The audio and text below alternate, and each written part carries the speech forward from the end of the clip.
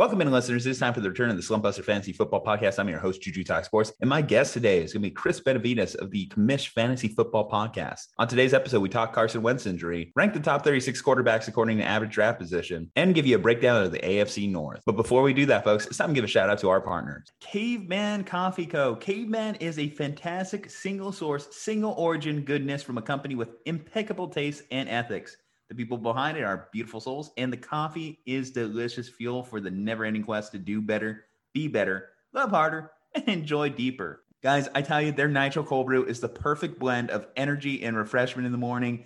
Great way to start the day. But why stop there? They have their Mammoth Blends, which I highly encourage you getting. They have their Hibiscus Teas, which are delicious. And guys, if you use our promo code SLUMP, you get 15% off your next purchase of any of these fantastic products. cavemancoffeeco.com, promo code SLUMP. Guys, don't be a chump. Use promo code SLUMP and get yourself a case today. Alrighty, listeners, it's time for the show. Commish Fantasy Football, Slumpbuster Fantasy Football, episode 33. Let's get it. Let's bust a slump and let's enjoy.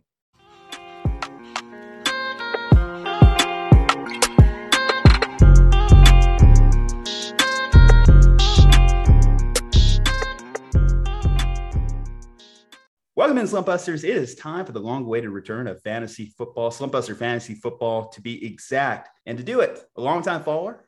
We've been following each other's pages for a while. We've been battling it out in fantasy. But the Commish Fantasy Football Podcast will be joining us. So, Chris, I don't actually have your last name. Chris, to be determined. Fair enough. Yeah. So last name is Chris Benavides. It's a Portuguese last name. So Portuguese in ethnicity. But yeah, I'm one of the co-hosts on the Commish Fantasy Football Podcast. I co-host with my brother Alex and my cousin Eric. And then we also have a dynasty side that is hosted by Brian, Josh, and RJ. And yeah, you can find us over on our website, www.thecomishbrand.com. All of our handles on social media at the Commish FFP. So yeah, man, it's redraft season here. We had a whole bunch of content for Dynasty, and we're just super excited to get some drafts underway as we move into the actual season. Tell me, man, your journey. So you mentioned you've been doing this for going on year 3 now. What made you decide to pick up the mic and just roll with it? Yeah, that's a great question. So from a personal perspective, I found podcasting to be a very good way to digest what I would consider very nuanced information. And I know that the fantasy football community loves their stats, but I've also found that the fantasy football community loves to illustrate their stats how they want to illustrate their stats and to prove just their points. And so what you end up is with a lot of sort of debate and a lot of nuance. And I always felt that podcasting was the best way to sort of peel back the nuance and really kind of get under the surface. And so that's kind of where I think that's really what sparked our interest in wanting to do a podcast. It also obviously comes from a love of fantasy football and, debate and wanting to talk through, complex, again, football based material. And then on top of that, I think the other part, the other element that sort of fueled our, interest in doing this is that we have a very unique home league. And that unique home league, I think, is what we felt kind of made our podcast interesting, right? So it's not just the fact that we enjoyed playing fantasy football. It's that we felt we had an interesting enough angle to make it entertaining that people might gravitate towards what we do and what we have to say. So I think all of those things collectively, kind of sparked the genesis of us starting the Commish podcast. And then, 3 years later, we're just, we're still riding that wave a little bit here and trying to grow it. Well, I love what you guys are doing from a branding perspective. I love the Commish logo. It does get confusing as hell whenever we're talking it out on like the sleeper chat, because it's like, just talk to the Commish. Are you talking to the Commish podcast? Are you talking to the actual Commish? Who is the Commish? We don't even know who the Commish is in that league. We're just kind of like playing it by ear. Yeah, that's keep true. Dropping in our DMs. Are you guys the Commish? Not really. Kind of. I mean, we'll take your money, but yeah, it's definitely a fully loaded brand name. That's for sure. Depending on what league you're in. I think one of the worst team names I've ever had to deal with in my entire fantasy playing career is a guy decided to name his team My Team. So anytime you say My Team, it would just cause confusion throughout the entire league. And honestly, just a frustrating experience.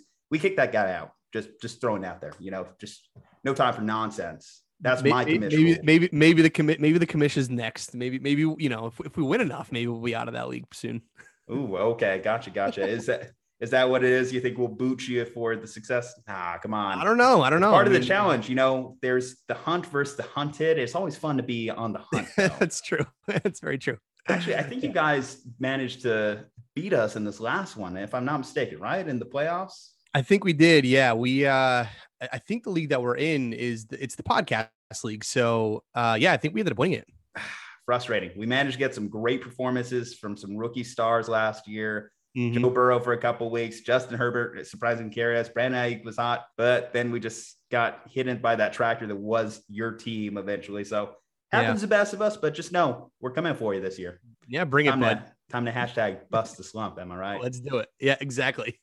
All right. Well, guys, you read the title, so you know this is going to be our quarterback preview episode. And we actually did get some big time breaking quarterback news today. Speaking of breaking, Carson Wentz tends to break a lot, and he does have currently a foot issue that apparently is going to keep him out 5 to 12 weeks, according to the report. Were you interested in the prospect Carson Wentz in Indianapolis heading into the season? Yeah, I mean, obviously, anytime you see a quarterback that struggled as much as Carson Wentz did last season, to see him get a fresh start, and I think you sort of have this hope that he can kind of return to form back in his sort of heyday with the Eagles, and I believe he's joined with his old offensive coordinator at that point, and he's now loaded up with weapons with one of the stronger offensive lines in the NFL, which is really what he was lacking last season. That combination, all of a sudden, you have the thoughts that, oh man, Carson Wentz, who's now from a fantasy perspective, is being drafted at like QB 18, 19, could be a real value as an overall QB1 next season with the amount of weapons that he has. So when you see an injury like this, yeah, it's certainly disheartening in a sense, because now, one, you drafted early, obviously that kind of sucks. But then two, it's like, what happens with all the weapons now? It's like, what happens to the run game? Is the run game still efficient? What happens to the wide receiver game? Do they have, as much upside as, we would have hoped to have seen with Carson Wentz, in clean pockets, for example? We know he's a good quarterback. It's just a matter of, could he get enough time to throw the ball? And it obviously looked like that wasn't the case last season. And we were obviously hoping for that to be the case this season. So now it's up to Jacob Eason. And he's kind of known for having a good arm, but quite literally didn't play a snap last year. So we'll see. Hey, you're not giving enough credit to my boy, Sam Allinger. Hook him. I'm just saying, Fair enough. Yeah. Off the undrafted. But either way, it doesn't look very tantalizing of an offense to want to get involved with. What do you think this does for the weapons around him? Obviously, T.Y. Hilton, you have to assume, takes a step back. People are looking at Paris Campbell and giving him some love. And, of course, Michael Pittman, last year's second-round pick. You have to assume that everyone in this passing offense is going to be a downgrade for you. Am I not correct? Yeah, I agree with you. I mean, again, I think everyone had some upside. Again, and a lot of this kind of comes down to like ADP value from a fantasy perspective. Like Michael Pittman, Paris Campbell, like, you were expecting them to not get drafted very high. T.Y. Hilton, for example. So in a sense, the players who are coming off of, let's say, bad seasons with their teams from an offensive perspective are quite literally at the most discounted rate that they could be. And that's where these guys were, especially in these later rounds. So what that means is that if you get a good quarterback in place, like a Carson Wentz, you might have some upside, and all of a sudden, they become not league winners, let's say, but they could actually do some damage for you when you need some flex starts week to week. Now Carson Wentz is no longer there, so it's really difficult to say. I mean, there's a lot of question marks, and I am not necessarily someone who wants to invest in the ambiguity. Some people do. Some people see that as like the chaos's ladder sort of mentality, and that's fine. Go for it. But yeah, I'm not sure about them this year. Chaos's ladder. That reminds me of when Game of Thrones was actually enjoyable to watch. That's right. But as far as, I mean, overall, just obviously this offense, you just got to slide it. I know you guys definitely talk a lot of dynasty on your show as well. Dynasty perspective on Carson Wentz. Is this a guy that you're trying to just sell the farm on right now? Or what are you trying to do with him? Because you have to think that the Colts would want to see him play a full season at some point. But now there's that question. You have acquired this guy who's always hurt, and he's hurt again. Yeah, it's very tricky to say. It's all right. Let's take a look at some of the facts that we know. It's like Carson Wentz is still a young quarterback, right? So Carson Wentz is only 28 years old. He's not old by any stretch of the imagination from a quarterback perspective. We've seen quarterbacks that have had injuries in the past, e.g. Matthew Stafford, who still ends up producing year in and year out when he actually does get the chance to play. So one gentleman that we follow who's actually been on the Commish pod a few times is Dr. Edwin Porras. He's over on Twitter. He's very good at giving sort of these types of updates. And so this is what they know about the Carson Wentz injury. So this was an update as of 5 hours ago. The reports for the injury is what's called a chronic fifth avulsion fracture. Okay. So what that means is and they don't have a huge sample size of how many players have been affected with this, but in a small study, athletes return to activity 4 to 6 weeks from the point of their surgery, which is what Carson Wentz is going to have. Then they return to full practice 6 to 8 weeks. Then they return to games 12 weeks in after that. And then the caveat to all this is that there's minimal reason that this should linger. So while it's an unfortunate scenario from a redraft perspective, on a dynasty perspective, I actually don't think this is going to, or it shouldn't hurt Carson Wentz's value long-term. If you have Carson Wentz, I mean, if you want to sell him, go ahead, but I think you should stash him and then wait until this thing heals up, and then he should be back in the lineup, no problem. You just have to assume that this entire season is gone. Even when he does come back, a 12-week injury, the prospect of picking up Carson Wentz for a playoff run is not one that I foresee myself pursuing. Okay, yeah. Well, that brings to the main subject of today's show. So quarterback rankings. And Commish, Chris, you are my first guinea pig on this one. We're trying a new format to display our rankings. So we're basing it more on a tier system. We feel like this might be a good way of presenting it to the audience. So the 5 tiers that we've set, and to kind of go through them. So set it and forget it, guys. Now, these guys, they're just never coming out of your lineup. You're drafting them high, so they're going to stay high. They're going to stay in your lineup consistently week in and week out. Doesn't matter where they're going, who they're facing, play your studs. Quality starter is going to be the next tier down. Now, quality starter, obviously, these guys are starters for you. They're going to be mostly in your lineup, but there is the rare occasion where you may be tempted to pull them. You may need to call in the reliever on these occasions. Maybe they're playing a tough D. Maybe they're playing in a bad weather game. Or maybe even have 2 guys in this tier that are considered starters. Those are where you might consider mixing and matching on these ones. Matchup based, of course, depends on who they're playing. Talent versus opportunity. Sometimes some guys take advantage of a great opportunity, and that includes weak matchups. So definitely consider these guys in the matchup tier. Sleepers and fantasy journeymen are the following 2 tiers down. Now, explanation for this tiers, these may change as we get into the season. Sleepers, of course, these are guys that are undervalued, have an opportunity to advance into the higher tiers. But as of right now, they are pretty low in ADP, so you may be able to get them a great value. Fantasy journeymen, these guys are going to be bouncing around bench to bench all over your league. The only reason I didn't mark this tier as do not draft is because, hey, some leagues are deep. Some leagues are 14 to 16 teams, 2 quarterbacks. So there may be an opportunity for you guys to have these guys on your roster at some point during the season. So we're going to go through the top 36 quarterbacks, average draft position according to Fantasy Pros right now at this time. So starting first, my first tier here, set it and forget it, guys. I only have 2 guys in this tier, Patrick Mahomes and Aaron Rodgers. Am I missing anyone? Yeah, I think you're missing a couple. Just a few. Few. Let's talk it out because, I was debating on it. Fair enough. Well, let me ask you a question. Who was on the cusp of making this for you? Well, it started with that guy from Buffalo that may be coming to Austin, Texas to be viewable in a home game capacity sometime soon. But Josh Allen. Now, obviously, Josh Allen had a borderline MVP season, and maybe you can argue if it wasn't for Aaron Rodgers, he may have been an MVP. But I do have a slight concern of moving him into just the blindly starting him regardless of matchup. I do think that there is occasion where Josh Allen may not just be an automatic there. And I just did want to leave that possibility, that door open. And that's why I put him in the next tier down, just because he still is a young guy. Guys can have had amazing breakout years like he's had, and then come back down to earth a little bit. So there could be a little bit of fantasy regression there. Yeah, that's a fair point. I have no problem with that. I mean, we kind of saw that with, air quotes, Lamar Jackson last season after his MVP year, which I know that you have here as a quality starter as opposed to a set it and forget it.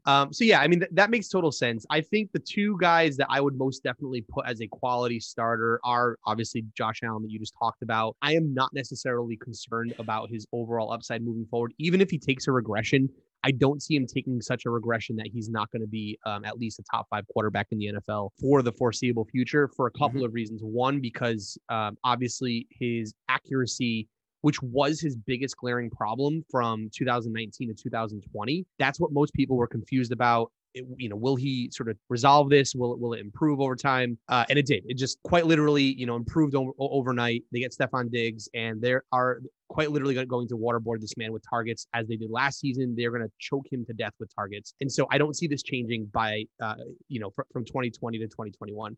Josh Allen's accuracy greatly improved. That's number one. Two, his rushing upside to me just gives him that floor that you can't find in anyone else, like someone like Josh Allen, other than maybe Lamar Jackson. But the other guy, actually is a good segue, is Kyler Murray. So I actually was just listening to the BDGE podcast with Nick Ercolano. And what's funny about Kyler Murray is that he actually was statistically having a better season than Josh Allen until the last game of the year when he was taken out. So funny enough is that Kyler Murray was on pace to shatter every single quarterback fantasy record, including Patrick Mahomes's and Lamar Jackson's 2019 and 2018 season, which is like very low key under the radar. So for me, those two guys with their rushing ability, their rushing attack, to me, I think they just have the floor to say you don't have to worry about them on a weekly basis. I can't think of another quarterback I'd probably want to start in these scenarios, regardless of matchup.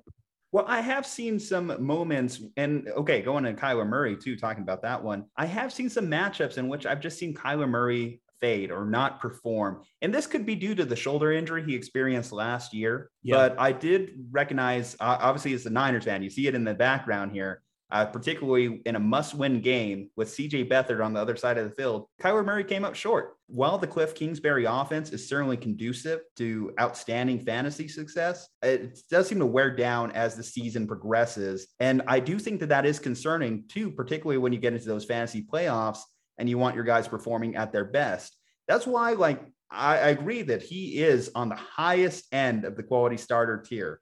He will be in that top 5 quarterbacks. However, as far as set it and forget it, I might want to forget him some weeks. I want to leave that possibility slightly open. That's fair. Yeah. Again, I understand that point. I think for me, it's more so like, can you predict what week that is? And I just don't have enough confidence in myself to know what week Kyler Murray's not going to show up to play. So I think, pending no injury, it's very difficult to put him in a potential forget it scenario. If he's got an injury, it's like, look, I get it totally. I think any quarterback of that caliber who's got an injury, you can probably put a little doubt. But I think when he's fully healthy, it's, he's all go for me. And I would hate to be the guy who sat Kyler Murray in one of my weeks and he just blows up and everyone's looking at me like, what are you doing?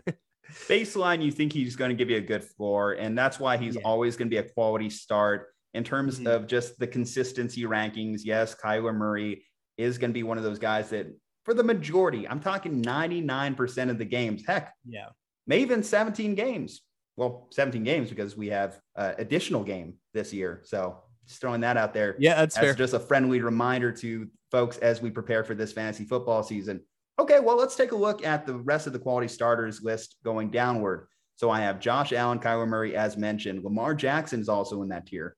Dak Prescott, Russell Wilson, Justin Herbert, newcomer, Tom Brady, Matthew Stafford, and Ryan Tannehill. Now, are there any guys in this tier that you would either move down? No, I love the rest of this list. I think Dak Prescott is the only other guy that potentially could have been a set it and forget it had he not gotten hurt, but I can understand given the injury, we're not quite sure how he's going to be he's already, he already has shoulder issues, right? Coming off of week 1 training camp practice. And I can only see that being like he's overcompensating for maybe not trusting that back foot enough. We're not quite sure as to how he's going to perform, but again, a healthy Dak Prescott, man, he was on pace to break passing records left and right last season. It was amazing to watch. So yeah, I love the rest of the rest of this list. Russell Wilson's a stud. Justin Herbert, I think he's going to throw the ball 5,000 times this year. Tom Brady will seemingly play until he's 50. Matt Stafford with those weapons with Cooper Kupp and Robert Woods, no problem there. And then obviously Ryan Tannehill is on an absolutely loaded offense. So yeah, love this tier. This is a great tier. Okay, next tier down is going to be the matchup-based plays. So in this tier, starting off, I have Jalen Hurts, Joe Burrow coming off the ACL injury, Matt Ryan, who's always been a model of consistency, Trevor Lawrence, rookie, number 1 overall pick, Baker Mayfield, Kirk Cousins, 2 guys that I kind of consider about the same. Ryan Fitzmagic, new team. What's new? Derek Carr out there in Las Vegas has some sneaky upside from week to week, but you can't trust him to be in your lineup week after week. Cam Newton, this one's a tough one for me, as only 8 passing touchdowns last year. And then, of course, he has a rookie behind him in camp. Same goes for Jimmy Garoppolo, who I put in the matchup-based plays here. And then Ben Roethlisberger. Now, out of this tier, is there anyone that should go down? Is there anyone that should go up? Yeah, this is a tricky tier. The matched-up base plays. So the guy that I feel most comfortable with actually is going to be actually, I would say two of these guys is either going to be Matt Ryan for reasons that, he's been a premier passer in the NFL. He knows how to get it done, and he still has good offensive weapons, even with the departure of Julio Jones. So Calvin Ridley expected to be a top 5, fantasy wide receiver this season. I think Matt Ryan will do fine overall. The other guy is Kirk Cousins. So Kirk Cousins is a very sneaky good quarterback. Last season, he finished as the quarterback 11. I believe a couple of seasons ago, he ends up finishing as another QB1 finish. Like, he has several years of starts where he ends up finishing as an overall QB1. And so I just don't think he gets enough, love in the ADP department every single season. There's always quarterbacks that you want to put above Kirk Cousins because he's not like a sexy quarterback, doesn't do it with a lot of flash. They're kind of a run first offense with Dalvin Cook. So, you have kind of all of these factors, and all of a sudden, Kirk Cousins' ADP is down to like, mid-level QB2. But he seemingly is always healthy. He just always gets it done. He's giving you about 20 points per game every single week. It's like, these are all good numbers to have. And then on top of that, I know with the departure of Stefon Diggs, we weren't sure what was going to happen, but lo and behold, he gets, another top 5 wide receiver in Justin Jefferson. So I think Kirk Cousins is borderline on that cusp of like quality starter material. If Dalvin Cook stays healthy, they use him in the passing game. I mean, he had like 16, I think, rushing touchdowns last year. So that helps open up the passing game. And then with Justin Jefferson expected to be a top 5 wide receiver, it's like, man, Kirk Cousins could do some damage this season. Well, there's definitely some guys in here too that I was debating on. I might surprise people with this one, but I was floating Ben Roethlisberger as potentially a quality starter this year. And, obviously he's had a depleted offensive line. That's one of the Steelers' main issues going into this year. But I just like the weapons around him. Yeah, I agree. A Chase Claypool, a Juju Smith-Schuster, Deontay Johnson, Najee Harris. These are all quality pieces around the Steelers team. And going into training camp, he was looking a little skinny too. So he's got that diet rocking. Slim Ben. Hey, Slim Ben, Skinny Ben, whatever you want to call him. But either way, it just turns out if you lay off the porn and the beer, sometimes, some quality results happen for you. I was tempted to move him up. Same goes for Kirk Cousins. Again, people just kind of don't pay much attention to Kirk Cousins, but silently he's over there putting up 3,000 yards consistently, 30 touchdowns consistently. As you mentioned, in the top 12 of quarterbacks. So essentially a tier 1 quarterback in that respect. And then Jalen Hurts too, just intrigued me. Jalen Hurts has potential to get in that quality start tier just simply because of the upside of his rushing ability. Not much competition right now in the Philadelphia locker room, unless you're a Joe Flacco believer or a Nick Mullins truther. So the opportunity for Jalen Hurts to certainly excel within this offense and certainly excel within your fantasy lineup is there. And according to ADP, you have an opportunity to get him at a good value as well. That's kind of like my talk on the matchup-based plays. Sleepers, it's going to be a lot of sophomore quarterbacks. It's going to be a lot of rookie quarterbacks here. But starting off the tier, we got Justin Fields, Trey Lance, Tua, Taysom Hill, Zach Wilson, Jameis Winston, and obviously Taysom Hill, Jameis Winston in the same tier right now, sleepers, even though if we could get a quarterback named as the starter by week 3, I think that starter instantly goes into, potentially a quality start just based off Sean Payton in that offense. I think that they can work out something great for that quarterback, whoever it is. Daniel Jones and Sam Darnold. Oh, and the most important name on this list, Deshaun Watson, because we don't really know what's going on with Deshaun at this point in time. Obviously, the lawsuits are still there. He still doesn't want to play for the Texans. A lot of negative clouds surrounding the Houston Texans locker room at this time. So he's a sleeper right now because he's going as the 22nd quarterback off the board. So you're getting him at a great value. And we know how good Deshaun Watson is when he's on the field. What do you think of this tier? What do you think of some of these names on here? Who do you like out of it? Yeah. So again, assuming I'm going to exclude Deshaun Watson only because without the controversy, we know that he's borderline a set it and forget it quality starter. He's somewhere in that mix. So I guess we know what to expect when Deshaun Watson is playing. But the other guys, I would agree with you that we don't actually know yet what they could become. One person I am very intrigued by who seemingly is really commanding the offense coming out of camp is Tua Tagovailoa. He is also getting similar to, I think, your outline of Ben Roethlisberger and the weapons over in Pittsburgh, Tua seemingly has some pretty good weapons now over in Miami. For the record, Will Fuller was the number one wide receiver that had production premium according to Player Profiler in all of the NFL last season. So basically what that means is that all things considered, he was the most productive wide receiver when you compare apples to apples across all possible wide receivers. So I say all that because Tua Tagovailoa now has a lot of pretty good weapons, and I think we're about to see like a pretty good sneaky Miami offense that we weren't expecting, which would in my eyes classify them as a sleeper, right? Because I don't think we're expecting them to do much, but they could. The other guy is my man, Daniel Jones. So if anybody who follows the Commish podcast knows that we have been in a absolute quagmire between our team, and we actually hosted a Commish debates episode that lasted about an hour between myself and Josh, who's our stats guy. And I went toe to toe with him on his stats lines versus my stats lines over Daniel Jones, whether or not he's going to be good this season, because he quite literally was one of the worst quarterbacks in the NFL last year. But my argument, and I still hold true to this, is that the overall weapons was mostly part of the reason why he was as ineffective as he was. Not because he was an ineffective quarterback. It was mostly because they quite literally were just terrible last year. They didn't perform very well. And I made the point that the correlation between the offensive weapons and a quarterback's output is what would be considered a strong correlation. So in other words, when you give him better weapons, all of a sudden that quarterback becomes not just a viable fantasy starter, but a productive fantasy starter. And so when you add Kenny Golladay and then you add Saquon Barkley back to that mix, all of a sudden the production premiums for both of these two for the New York Giants ultimately increases their overall output, which, we know will make Daniel Jones a much more viable starter. So I think he's going to be the best sleeper on this board. I know it's a bit of a risky pick, but given the weapons, Kenny Golladay is Kenny Golladay, Saquon Barkley. I think you're going to see an improvement in the offensive line this season. You're going to have Sterling Shepard back in the slot, which is where Sterling Shepard belongs. And Darius Slayton, who I think was expecting to make a better jump last season, just isn't an alpha.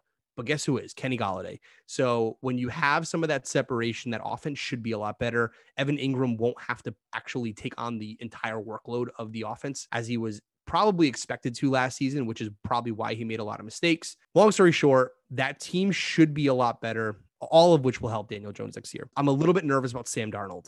The more and more I kind of see out of camp, he's not reading off defenses very well still. I don't know what the issue is. We all thought that it was like an Adam Gase problem. Yeah, I don't know. It could be a Sam Darnold problem. He might quite literally just be a broken quarterback. I don't know. Little did we know that there's ghosts around the field in Charlotte as well. But, definitely, I think one of the more troubling stats when it comes to Sam Darnold is that his air yards per attempt was even lower than Teddy Bridgewater's. And yet the Panthers are pursuing him as if he's an automatic upgrade. And that's not a guarantee. But, one of the interesting discussions is going to be happening, and this is not necessarily for this podcast, but obviously DJ Moore versus Robbie Anderson. Now, going back to Tua versus Daniel Jones, though, in that particular respect, in that particular tier, if I was to put my belief behind one of them, it would be Tua, just in the sense that I believe he is for sure the Miami Dolphins starter from start to finish, as long as he doesn't just absolutely fall off the cliff here. Yeah, because it would have to be injury. It would have to be injury related, I think. Yes, because Jacoby Brissett's the only one that's behind him in that locker room, so we don't have to deal with that whole Brian Flores, Ryan Fitzpatrick, Tua pulling in for the closer type thing that was going on last year. That's not exactly what Jacoby Brissett is built there to do. So yes, with the upgraded weapons, Tua has an opportunity to improve. Now, I am just concerned, and I know it's a part of, it could have been the offensive scheme. It could have been just a rookie thing. It could have just been learning the playbook. But watching Tua last year, just watching the games, there wasn't a lot of excitement. There wasn't that. Yeah, I agree. There wasn't that it factor. And I think that's what kind of, we talk about mentioning Sam Darnold. We haven't seen that it factor too much. I didn't see that at all from Tua, even in some of his better games, like against the Cardinals last year. What was that flash? It really wasn't there. So that concerns me. As far as Daniel Jones, surprisingly, I will say I have seen that it from time to time. Yeah. Shout out to Vanilla Vic, because, every now and then he'll bust one. He's got the legs, he's got the stamina, he's got the athleticism, but he does have that fumbling problem. He does have that turnover problem. He does. So if there is a game in which he has 4 or 5 turnovers, obviously the Giants coaching staff has to be looking at him and giving him that evil eye. So there is partially that concern that he might get pulled at the one point for his own errors. And that is why I think he's the riskiest of the two plays here, because not that there's particularly a great challenger in that locker room, but if he is just killing the team like that, similar to a Jameis Winston, if you're the Giants coaching staff, you just got to send a message to your team and saying this is unacceptable. And I think that that's potentially what could happen to him if he just has one of those games where he just can't hold on to the thing, where he had too much popcorn and the ball just keeps falling out. Fair enough. Yeah, no, I agree with you. Actually, that was one of Josh's points, is that Mike Lennon's going to be the guy who comes in and take over Daniel Jones's spot. So yeah, it's very possible. My whole thing is that if they're playing that badly and that poorly and Daniel Jones is part of the reason, you might as well just keep him in and just go for the number 1 pick overall in my eyes. But at that point, Daniel Jones will be dead to me. So that's how that works. Okay. And then the journeyman here, I mean, starting off with the headliner here, Carson Wentz, because there might be some people that just pick him up as a speculative play. Again, maybe he'll be healthy at some point during the season, but when he comes back, you're not really going to want to play him. Jared Goff, I just couldn't see too many productive fantasy performances. And this isn't just because his head coach is out there eating kneecaps. Drew Lock, Teddy Bridgewater, about the same guy, Denver offense. There's pieces I want parts of it, but I don't know who's that guy there. Andy Dalton probably won't make it out of training camp, probably won't make it out of the preseason. I know that Matt Nagy is being stubborn on this one, but I just have that inner belief that this is just not going to happen for him. This is not going to be his day for the Red Rocket. And then Tyrod. I feel bad for Tyrod because regardless of what happens with Deshaun Watson, he is poised to once again have his job stolen by a rookie quarterback, as Davis Mills is in that locker room. And if Deshaun Watson is not under center, I could see Davis Mills having a lot of playing time this year. Yeah, I think from a fantasy perspective, I think the only guy to me is clearly Jared Goff, because there's not going to be much competition, obviously, from a perspective from, playing in Detroit at this point. Yeah. So the other guys are, I mean, their jobs are just not secure. Drew Lock has Teddy Bridgewater right behind him. Andy Dalton is 3 starts away from Justin Fields taking over for the rest of the year. Carson Wentz obviously being hurt. Tyrod Taylor, as you mentioned, all these, fantasy journeymen have no pedigree of security, whereas Jared Goff does. So he's the only other player that I think is worth a stash. Quintez Cephas is the wide receiver 1, I suppose, at this point, with no Marvin Jones and Kenny Golladay. And other than that, TJ Hawkinson is the only other guy that's worth drafting outside of DeAndre Swift, naturally. And of course, if you need a couple of running back stashes, you can get, grab Williams. They haven't done much to even surround Goff with talent out there. Right. You'd have to think they believe somewhat in him, obviously, to acquire his contract and roll with him, not try and pick up anyone during the draft as well. But just the wide receiver talent's not lacking. Yeah, it was kind of a no-brainer. Protected with Penny. Yeah, it was kind of a no-brainer trade in my eyes for them, because they obviously lost 2 of their starting weapons on the outside. They're in pure rebuilding mode. So it's we can take Jared Goff, who's a formidable quarterback. He's been to the Super Bowl. He knows how to lead a team and, get playoff wins, albeit, the Saints probably should have won that game, but that's besides the point. You get the point though, right? It's he's been into some high powered games. He had that, wasn't it that one game where they scored 50,000 points against KC or something, way back when, they went shot for shot with KC. He's a good quarterback. He's just not a great quarterback. And they're just I think Detroit just pretty much figured out Matt Stafford just ain't getting it done here. So let's rebuild with a younger quarterback. They got 2 first round draft picks out of that as well. So it's might as well go for it, I'm so intrigued to see how that trade breaks down between Jared Goff, Matthew Stafford. Obviously, I put Matthew Stafford in the quality starters tier for this one, but there is going to be a lot of pressure on him. But if Sean McVay hits it right, I could see Matthew Stafford being the type of guy that becomes set in and forget it as well. There's going to be a lot of open guys, more than he's ever seen in his career. So if he can just hit them, Matthew Stafford is going to be looking like a great fantasy play this year. All right, Slumpbusters. Well, we made it past the quarterback rankings, quarterback tiers here.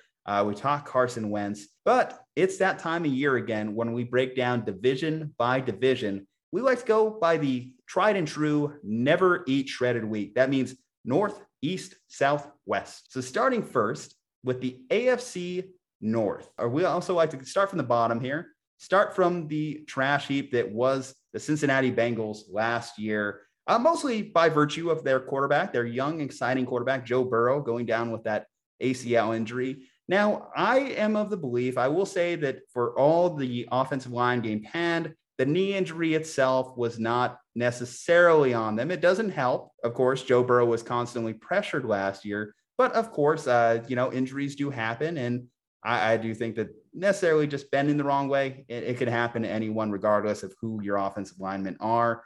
So last year, they finished 4-11-1. This year, I have them finishing 7-10. Your thoughts? Yeah, it's pretty close. I have them finishing at 6-11. So I think we're right around the same ballpark. They're on their way to becoming a good offensive team. They're an offensive line short of becoming a good offensive team, in my opinion. That's going to be their biggest downfall.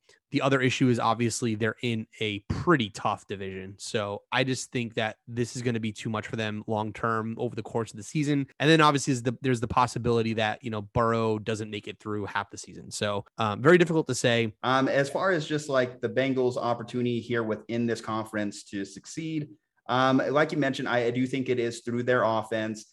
Zach Taylor, he doesn't seem long for this league as he goes into his third year. Obviously, to really succeed in a place like Cincinnati, you have to have pelts on the wall, and Zach Taylor doesn't have many of them. In fact, with 2 subpar seasons going into the season, it looks very much likely that should they not finish above 500, which is going to be a little bit more difficult given the added game, currently 7-10, looks a lot uglier than 7-9 with those 3 games under 500 there. I do think that this is Zach Taylor's unfortunate last year. Now, coming at it from the fantasy perspective, because of course this is the fantasy football podcast, the Slumpbuster Fantasy Football Podcast, there are some players of note. Of course, Jamar Chase, the big rookie draft signing this year, joins T. Higgins in that locker room, and T. Higgins had a very good year. And then Tyler Boyd, who's always just been a consistent fantasy performer, particularly if you're in a PPR league, and always a must-have. And then Joe Burrow, before the injury, he was looking great. He was fun to watch. He was someone that you wanted in your lineup. I wanted him in my lineup, but it was not meant to be. Who out of these guys is really going to command that wide receiving core? Because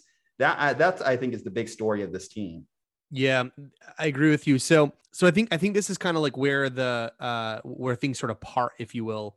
There's the who's going to be the most productive, but then who's going to be the most or the biggest value pick from a fantasy perspective. So if you go and look at PFF rankings, PFF actually has T. Higgins projected as the wide receiver 13 this year. That's really high. Fantasy Pros has T. Higgins projected as the wide receiver 24. In both instances, they have him like severely projected well ahead of Jamar Chase and Tyler Boyd. So because of that, I actually think Jamar Chase is going to likely be the bigger value because I just don't see T. Higgins ultimately commanding that much of the opportunity load from Joe Burrow. So to me, I think T. Higgins will probably out target share or out dominate Jamar Chase and Tyler Boyd, but I don't think he's going to ultimately produce that upside, especially the PFF rank at wide receiver 13. I think it's just way too high in my opinion. But the other thing that's really interesting is that depending on, again, what rankings you sort of look at, most rankings have all 3 players inside of the top 36, which means that somewhere, whoever's doing these rankings or the collective ECR, people think that Joe Burrow's going to sustain at least 3 wide receiver 3s.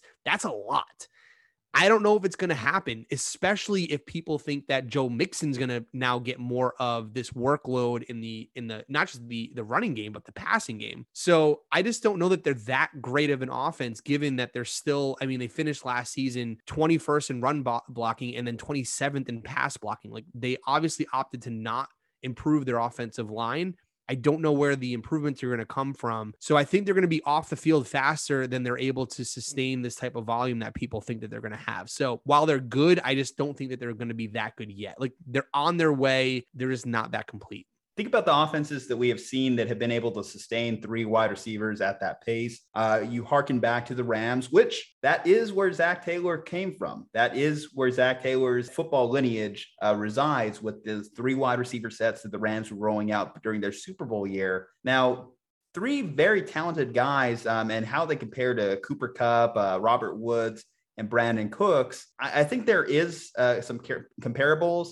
Now, I guess it just comes down to, do you think that Joe Burrow can be at that Jared Goff year, have that same kind of, what am I looking for? Yeah, I kind of understand what you're saying. Yeah, output. Yeah. Well, because I think the thing is in the end, it's like, it's definitely possible, but do I think that you're going to sustain 3 wide receivers above 36 finishes and also one of them like verging on a wide receiver 1? It's very difficult to do that. So yeah, the odds are against him. Oh, definitely. Then the other big fantasy performer on this team, of course, is Joe Mixon, which is a controversial person in the fantasy community, mostly because he still is getting drafted within the first couple rounds. And Joe Mixon certainly does have that type of upside week to week. However, he does tend to be on the sidelines more often than he's on the field. And that is one of the big things. However, with that said, you can't predict injury. It's tough. You just have to believe in the talent. And certainly Joe Mixon does have the talent, but this is, again, where that weaker offensive line does come into play and hurt his value. With the added weapons, do you think this makes Joe Mixon certainly a more enticing fantasy play this year? Yeah, so I've notoriously been a very anti-Joe Mixon human being for the past 2 to 3 years. And so far, I have been right all 2 to 3 years. Now I shouldn't say right in a sense. Like, he's had decent years. Like, he's rushed for over 1,100 yards. But the problem is that he never finishes quite where people expect him to finish. And we're looking for that top 5 running back breakout, and it just doesn't seem to come. I will say, of all the years that he's meant to perform well, this would be the year. And I think a lot of his knock has been that he's not been performing on third downs. Like, they take him out of the game on third downs and Gio Bernard is in the game. Now there's no Gio Bernard and they expect Joe Mixon to be either the pass blocker running back and sort of the chip and run and get that dump off pass to accumulate some of those PPR points, and or like the true goal line back all the time. So if the workload is there and the volume is there, he can do it. He is talented enough, but will they do it? Because every year we expect him to have that workload, and every year he just doesn't have that workload. So your guess is as good as mine. I still don't feel good about it. I am going to avoid Joe Mixon. I don't really care if he ends up becoming a top 5 fantasy performer. I've had the headache once. I drafted him one time. He's an absolute nightmare if he doesn't perform well. He's quite literally your biggest nightmare on your team. So I'm going to avoid it. I'm going to find someone else who I like around that value, and I'll go with that person instead. Sometimes it's not always about the talent. Sometimes it's just like, who's going to cause you the most headache week to week. And I definitely do think that is someone like Joe Mixon when you constantly see that Q next to his name as well. All right, moving gears, shifting to the next team in the division. Last year's third place finisher, the Browns, who finished 11-5 last year, had a big time win against their division foe, the Pittsburgh Steelers, and then had a heartbreaking loss to the Kansas City Chiefs. Now, a lot of people are talking about this team as a potential Super Bowl team. They've made some big additions. They went out there. They got Jadeveon Clowney. They got Josh Johnson, the safety from the Rams. But will the Browns take that next step? According to my predictor, according to my schedule maker, they will not. In fact, they will take a step back. Wow. They will go 8-9 this year. And I know that's going to be a bold one for a lot of people here, but I guess what it really came down for me when I'm going through the schedule, I'm picking these games. I just think that there is a potential for Baker Mayfield to not necessarily live up to expectations here. And it's going to be a shame, obviously, as he pursues his next contract outside of his rookie deal. But I guess I haven't fully bought into his ability to sustain what we saw last year, and then added to being in one of the toughest divisions in football, between the Steelers, Ravens, and an improved Bengals team. I could see this team taking a few more L's, and certainly whenever they've gone really high on themselves, all the Freddie Kitchens year, they've tend to come crashing back down to earth. And I think that's a maturity thing, especially with Baker.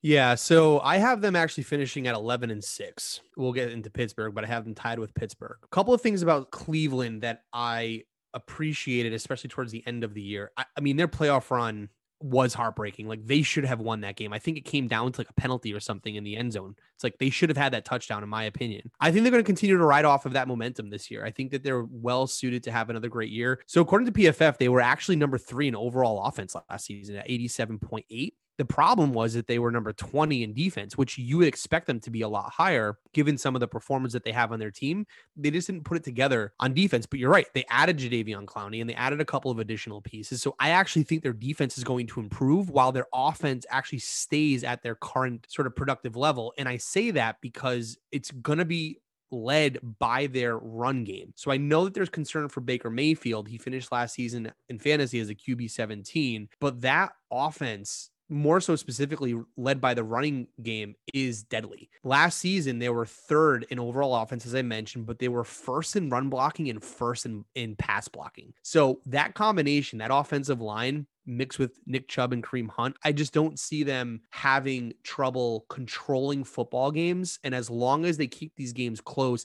I actually think they're going to be the team that finishes games this year. So now what that does is it does open up and it takes the pressure off of Baker Mayfield. I don't think he's going to be a great fantasy option. Like last season, I think he finished again, as I mentioned, as a QB 17. His points per game were he was QB 23. It's not like I don't actually see that improving all that much. But Nick Chubb is going to be deadly. Kareem Hunt is going to be deadly. Jarvis Landry, I think, is going to be deadly. He has an ADP right now of 7th or 8th round. He's wide receiver 38 off the board, 87th overall. The last couple of years, like he's finished well into the wide receiver 1 category or wide receiver 2. So in 2019, he actually finished as wide receiver 12. It was his Pro Bowl season. And then in 2018, he finished as a wide receiver 18. So he's someone I think you're going to get at a massive discount because most teams are going to be playing run first, stop the run, which is, in my opinion, going to leave Jarvis Landry wide open. And when Baker Mayfield does have a nice flush pocket, he makes throws, and I don't think he's going to feel obligated to throw to OBJ this year. He's going to make the best of his opportunities. Again, not going to be high volume for a quarterback, but will be enough for Jarvis Landry, in my opinion. I'm a little bit on the opposite end of you for Cleveland, assuming that their defense improves, but I think they control most games, and in this season, they're going to close them. I don't think anyone should really be surprised by my take. After all, I am a guy named Juju, and I'm saying the Browns are the Browns, and that's just the way it is. So, fair enough. But as far as fantasy goes, shifting gears here, I think one of the more interesting stories, of course, is that Browns run game. They just gave Nick Chubb a brand new 3-year deal. So you have to assume that he's definitely going to be the lead back for that team. But they do have 2 very talented backs, obviously. Kareem Hunt is no slouch by his own right. So where should people really be targeting Kareem Hunt? Should they even be targeting Kareem Hunt? Because the guy lands in the end zone plenty of times. He is a good guy on third down for them. So it's just a hard value to really pin down. I don't know.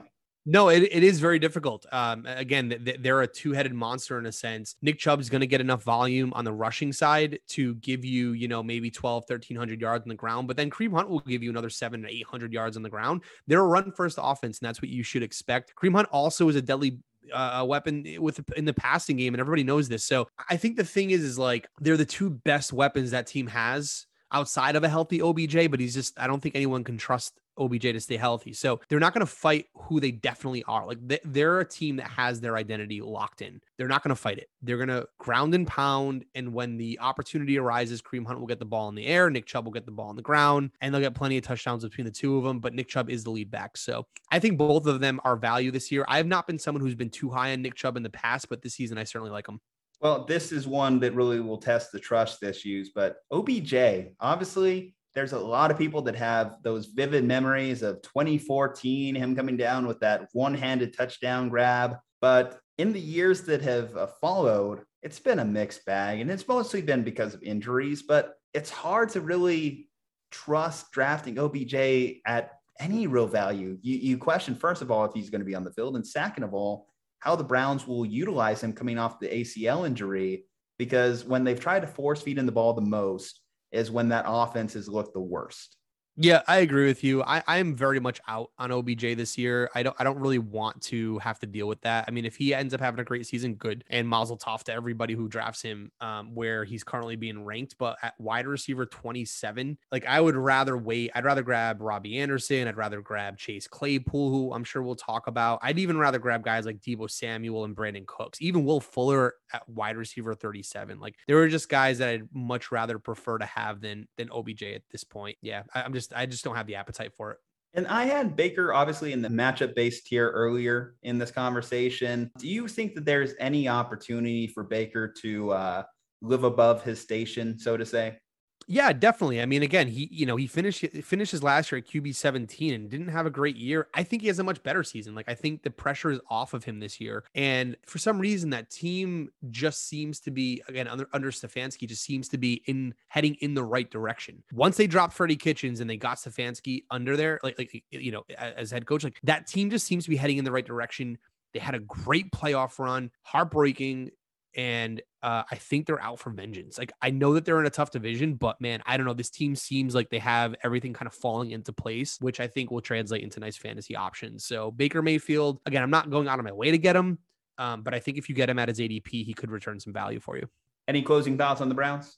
Yeah, I'm excited to watch them this year. I think, when we talk about some spark, not seeing it in Tua, maybe seeing flashes from Daniel Jones. I actually am very interested in how the Cleveland Browns look next year. I don't think they're going to be sparky in a sense or flashy because they are going to run the shit out of the ball, which is not the best type of football to watch from like an exciting standpoint. But man, they're going to ground and pound like old school football style. So that'll be interesting to watch.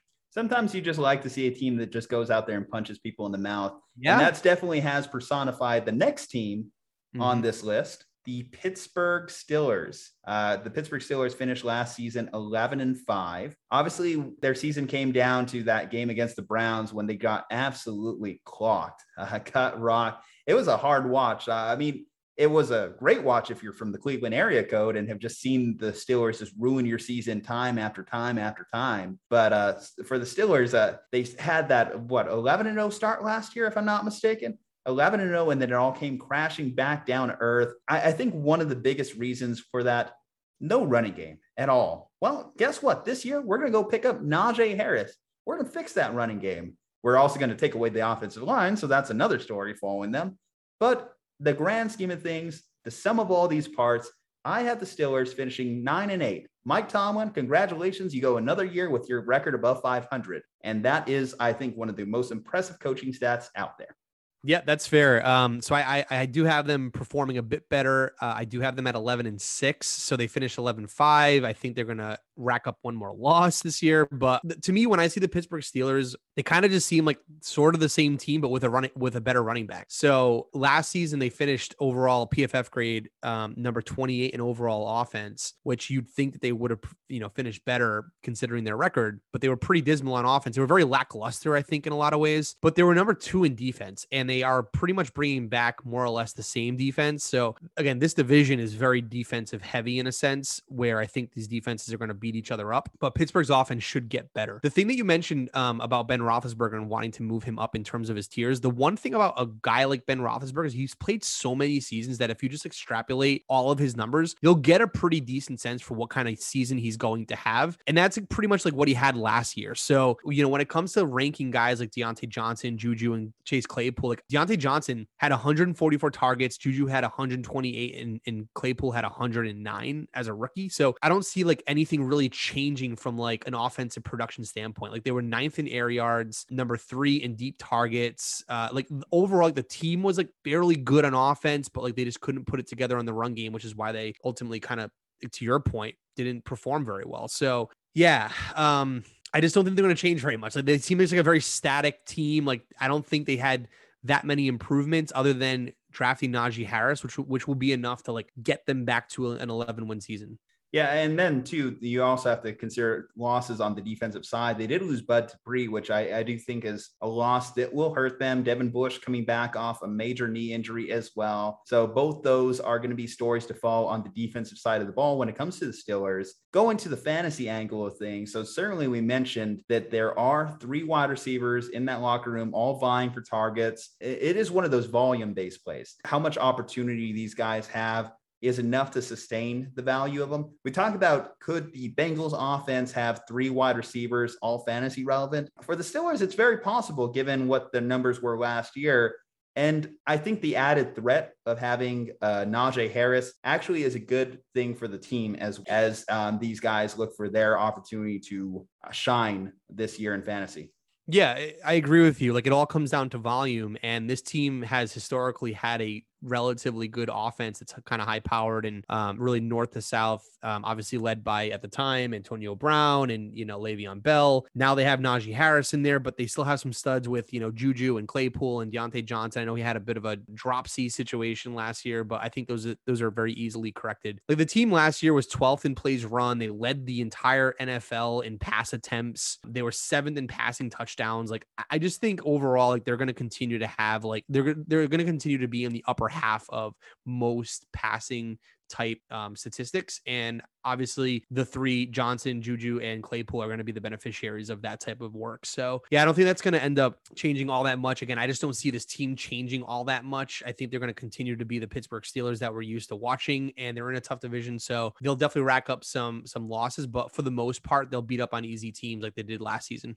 And is Najee going to be the number one running back out of this rookie class, do you think? Obviously, there's been some names that have been kind of floated around and every now and then we do see some guy from the third round or later come out and just kind of steal the crown from the number one overall drafted rookie running back. But this is the Pittsburgh Steelers. This is why they drafted him, right? You would figure they're going to give this guy opportunity. Najee Harris, do you believe in his current value in ADP? Yeah, I mean, again, a lot of times a good friend of ours on another podcast, Sky Guasco over the TCK podcast, he always has kind of this saying like, I like the player and I hate the environment, or I hate the environment and I like the player. I think Najee Harris is like, I like the player and I love the environment. It's like we've seen an RB1 come out of this type of offense in Le'Veon Bell, and Najee Harris, I don't think he'll be the overall running back one, just given the amount of talent inside of the top 10 for running backs. But he can definitely crack top 10 with that type of work. I mean, if he gets a lot of the passing volume that Le'Veon used to see, he gets all the goal line work that we're kind of used to seeing, a top tier running back get, like, there's no question that he can make an absolute, mark this year. The environment's there for him. That moves us to the final team in this division. The Baltimore Ravens last year finished 12-4. Finally, got the monkey out their back, and Lamar Jackson got that first playoff victory against the Tennessee Titans, and then quickly got squashed by the Buffalo Bills the following week. The Baltimore Ravens, just one of the more consistent teams in football, and ever since Lamar Jackson has entered that offense, he's been a godsend for John Harbaugh and that team. This year, I have them improving by one game. I have them winning the division, going 13-4. And they also added a weapon for Lamar Jackson, obviously gained Rashad Bateman there in the first round. So they're trying to build pieces. They're trying to make this a more passer-friendly offense. Is this going to be conducive to their success in the AFC North playoff picture? What do you think? Yep, I agree here. I'm not too far off. I actually have them also winning the division, and with a record of 12-5. So one less victory. Again, I just think this division's quite difficult. But that being said, like, I think that they're gonna kind of return to form that we saw in 2019. They definitely had some challenges last year that I think are gonna ultimately be fixed. A lot of it coming down to their offensive line. So obviously, you can tell I'm a big proponent for offensive line work. So in 2019, they were third in run blocking and first in pass blocking, which I think ultimately led to a lot of the success for Lamar Jackson and Mark Ingram, who I'll get into in just another second. Last season, they didn't quite have that type of success. They were 10th in pass blocking and 14th in run blocking. I think they have a positive regression here towards back to what they used to be like in 2019. And so what you're going to end up finding is much healthier protection for Lamar Jackson, giving them more options. I think you're going to see a step up from Marquise Brown. As you mentioned, Rashad Bateman. They add Sammy Watkins, who's good for like 2 games in the beginning of the year. He just balls out in the first 2 games, and you don't hear from him the rest of the year, but those 2 games could be relevant. And then again, on the passing side, like, that offense runs through Mark Andrews from Lamar Jackson. Yeah, I think they're going to be good. And again, their defense is, top notch, top quality, but the guy that I think will have a great season, I know a lot of people are fading him, is J.K. Dobbins. We need to stop fading this man. The Commish team has him ranked at RB19, which I think is insane. I think he's much better than that. But with that being said, I understand some of the pods for concern with Gus Edwards from a fantasy perspective, but from an NFL perspective, it's like they're both going to be good. And in my opinion, I think you're going to see J.K. Dobbins look much more like a Mark Ingram when he finished in 2019 as the overall RB8. That team is going to be solid. So you're saying there's an opportunity for 2 fantasy relevant running backs in Baltimore this year? Yeah, if you're going to have him, it's going to be, one's going to be like an RB24. So he'll be kind of a back end running back 2. That's Gus Edwards. I think J.K. Dobbins finishes closer to an RB1. He'll return value if you draft him at an RB19. Hey, tickets all aboard for the Gus Bus this year. That's what I'm hearing. Everyone likes it. Yeah.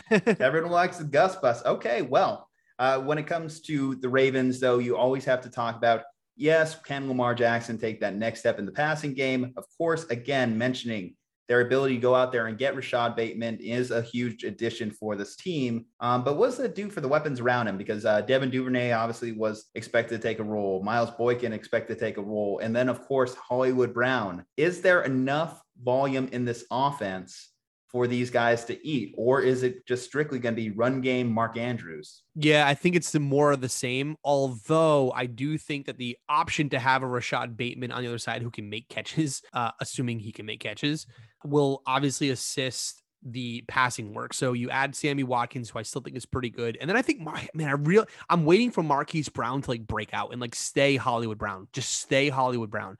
Don't show up as Hollywood Brown one week and then disappear to Marquise Brown the next week. Like you need to stay at Hollywood Brown level. It's very possible, but it's a run first offense. They're not going to slow down any of Lamar Jackson's run work. And then, yeah, you're right. It really does flow through Mark Andrews from a passing perspective, but the compliments of Marquise Brown and Rashad Bateman will help this. Now, Lamar Jackson, we kind of touched on him a little bit earlier when we were talking quarterbacks, currently having the quality starter field. But can he return to form back to where he was the previous year, this MVP year, when he was a set in, forget a guy weekly? Because there was just some down weeks last year. I don't know what that predictor may be, but he just was slightly off. Do you think it comes down to as simple as the added additions to the passing game, add him a tier, basically? Yeah, I think so. I mean, look, it's really difficult to do what they did in 2019 again. But they weren't too far off. Lamar Jackson's completion percentage also kind of went down by 2 percentage points. I do think that this increases. I mean, if he can get back up to like a 66 to 67% completion percentage over the course of the season, this is going to ultimately help his run game. And I think that that's what you want to see, right? If he can figure out how to get his accuracy up even further, yeah, he's going to be a dangerous quarterback. Like, so you'll if you get him, back into the first round in a super flex or early second round, depending on what type of league you're in, I mean, Lamar Jackson's going to return value in my opinion. Mark Andrews worthy of that top 5 round draft pick? Top tight end. Yeah. Last year, people were taking him around the 5th, 6th round, if I'm not mistaken. So this year, is he still worthy of that value? Because I think a lot of people would say they were a little bit disappointed with the season last year. Yeah, it was a bit of a down year. Again, I think the whole offense had a bit of a down year, especially after the year that they had just had. So there's much more of a regression there. But I do think he returns back to form. Last year, I think he had a PFF grade of 81.8, which is 4th highest among tight ends. But in 2019, he sported a 90.8 PFF grade and had a number 1 total touchdowns rating in 10 for tight ends. So I think you're going to see much more of that in 2021. I think Mark Andrews gets back to form. I wouldn't say I don't think he's going to challenge Travis Kelce, Darren Waller, George Kittle, but he could end up as the overall tight end 4. All right, Slumpbusters, that does it for our breakdown of the AFC North. So once again, I got to thank the Commish here. I got to thank Chris Benavides for coming on to the podcast today. Like I said, it's been a long time coming, my friend. What is some stuff you're working on? What can people expect from you next? Where can people follow the Commish? All the shameless plugs to fill the podcast obligation here. No, I appreciate it, man. And thank you for having us on. It's always nice to do collabs with other podcasts and just kind of get out there and, talk to different listeners that, support you all and just support the fantasy community in general. Obviously, we kind of work behind the scenes. We all have day jobs and we're all kind of grinding as this little hobby of ours. And we try to expand and, provide value to everybody. So again, certainly appreciate everyone's support. So on the commission side, so we're actually going to be at the Fantasy Football Expo in Canton, Ohio in 2 weeks. So we actually have a booth. We have a 10x10. So if you happen to live in the Ohio area and you want to join us over in Canton, Ohio, the DoubleTree Hotel is the Fantasy Football Expo. So it's the weekend of August 13th. I believe it's August 16th. August 15th is the Friday. That's the day of the expo. So that's going to be really fun, just to sort of meet everyone in person and really meet the fantasy community and kind of just put some names to faces and faces to brands and, kind of just get out there and just, again, just see everybody and just talk. So that'll be really great. From a fantasy perspective during the season, we have what's called the playbook, and it's our weekly email that comes out every Tuesday. It kind of recaps and breaks down all of the things that you might have missed from the previous fantasy week and then what to expect in the upcoming week, the day after Monday Night Football. So if you go to the commishbrand.com, you can sign up for the playbook and we will add you to the list. We have a huge growing subscription base at this point. So, of course, implore everyone to join up, sign up, and we'll get you that playbook, every Tuesday. All right, Slumpbusters, you know what to do. Go ahead and check out the Commish at all the social medias. Check out the playbook. And if you're in the Canton, Ohio area code, definitely drop on by. Check out what these guys are up to. That's really impressive. That's really cool, man. I'm really proud and happy for you guys. Keep crushing it, brother. We want to have you back on the pod as soon as possible. But yeah, you guys keep doing what you're doing. But speaking of things you could be doing right now, you could be hitting that subscribe button, guys. Check it out right now as we close in on obviously 2,000 subscribers on our YouTube channel. We appreciate you guys. But, it doesn't stop there. Leave a 5-star review if you're listening to this on iTunes. Check out our partner, cavemancoffeeco.com. Come on, don't be a chump. Use promo code SLUMP and save yourself some money on your next delicious purchase of cold brew coffee from cavemancoffeeco.com. Guys, I need you to stay safe, happy, and healthy, and we'll see you next time.